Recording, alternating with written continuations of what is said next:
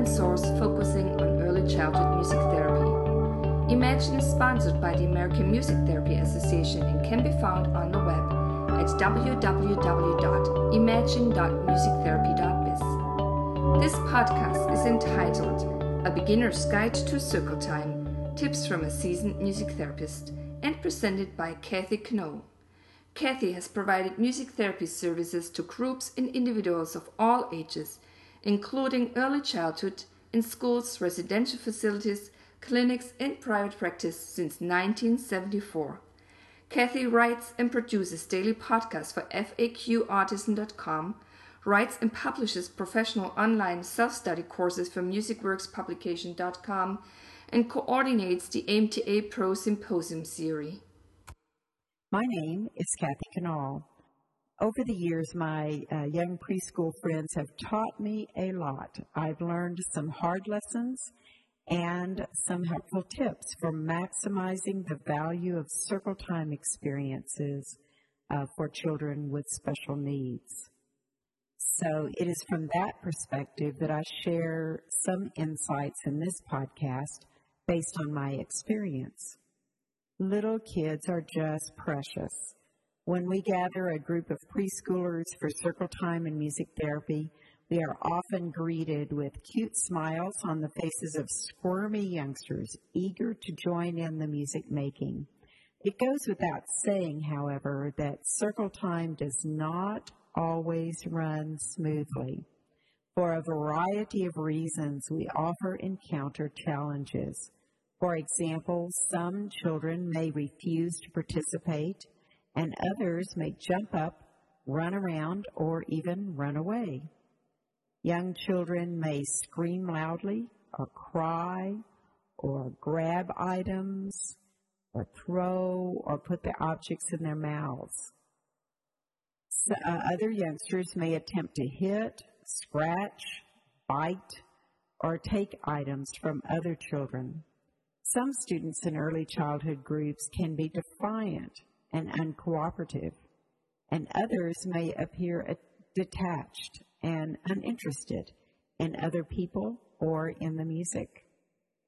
Young children can be overly dependent or anxious or withdrawn, characteristics that can stand in the way of youngsters participating in the group music therapy experience.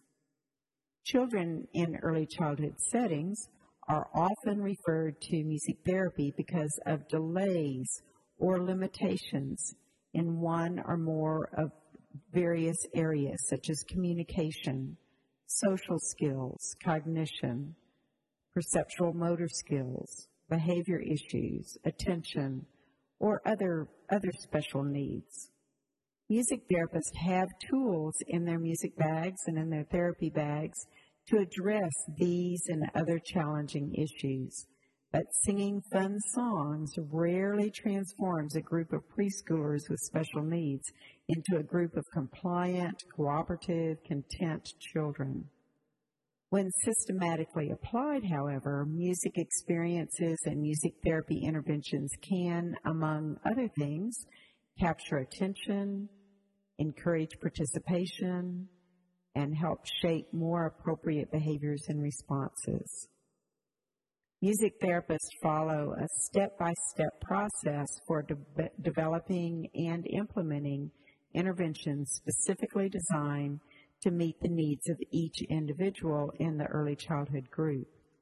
That process depends, of course, upon the setting, the expectations of the agency, each student's treatment plan or IFSP or IEP, the unique strengths and needs of each youngster, and other factors. In general terms, the music therapist follows these steps. They assess needs, define specific target goals and objectives, plan and implement music therapy interventions to address the individual objectives, document progress, make adjustments as warranted, help the youngster generalize new skills to other settings, and share effective strategies and music learning experiences with teachers and families and other caregivers. When planning a group music therapy session, a music therapist must consider the overall group process in addition to the individualized therapy plan of each student. In many cases, we can change or manage some aspects of the environment and the logistics of the day to give each student the best possible therapeutic experience. Music therapists, though, are rarely able to control all factors, things such as group mix or scheduling or environmental factors, but we can take proactive steps to set the stage for success. So let's look at 7 basic principles often applicable in music therapy circle time for preschool children. The first principle is plan purposefully. Music therapy extends beyond entertainment and singing great songs and shaking maracas. Develop each music therapy session for the specific needs of that group of youngsters, utilizing music as a vehicle for capturing attention, encouraging active participation, developing relationships, and setting the occasion for addressing specific target goals and objectives. And principle number 2, prepare in advance. We simply cannot expect young children to sit patiently waiting while we tune guitars or dig through our bags to locate mallets or stop to talk to the teacher. Take care of all logistics in advance and know your plan for the day, know your music in advance, set up the circle time area, and have materials and supplies and instruments ready to go. Principle number 3, set the tone. Get a fast start, pacing the session to meet the needs of the young children. Connect with your students and give them your full attention.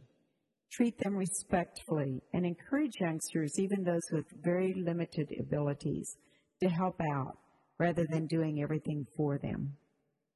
Plan interesting, attention-grabbing musical interventions that encourage each child to pay attention and to participate in music making to the best of their ability.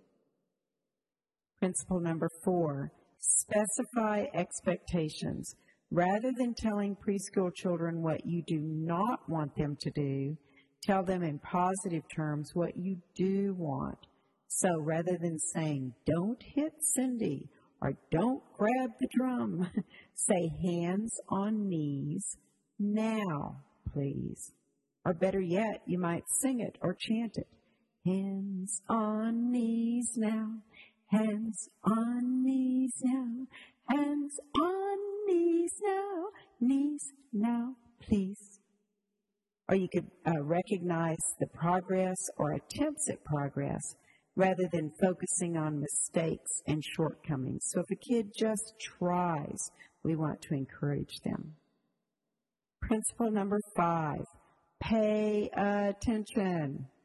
Focus on the actions and words and reactions of individual students rather than focusing on the chord progression or other musical details. Sharpen your observation skills and keep track of progress. Anticipate challenging behaviors in advance, avoiding situations that trigger problems.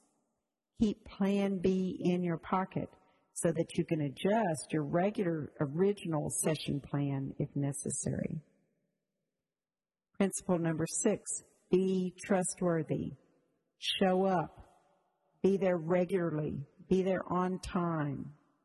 Build trust with your personal attention to each individual. Watch your demeanor.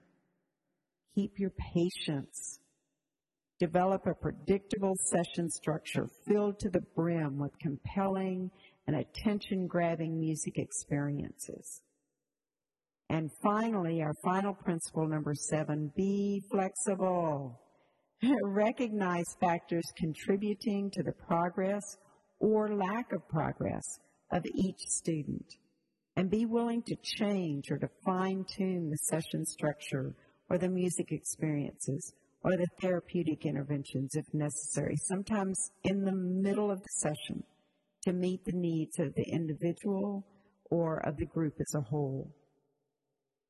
There are many different approaches to music therapy in early childhood, and each situation may call for a different approach, different techniques, different strategies and interventions. But these 7 basic principles apply any time that 2 or more preschool children gather together in a group, whether for education or therapy or just fun. So best wishes as you share music with early childhood youngsters in Music Therapy Circle Time.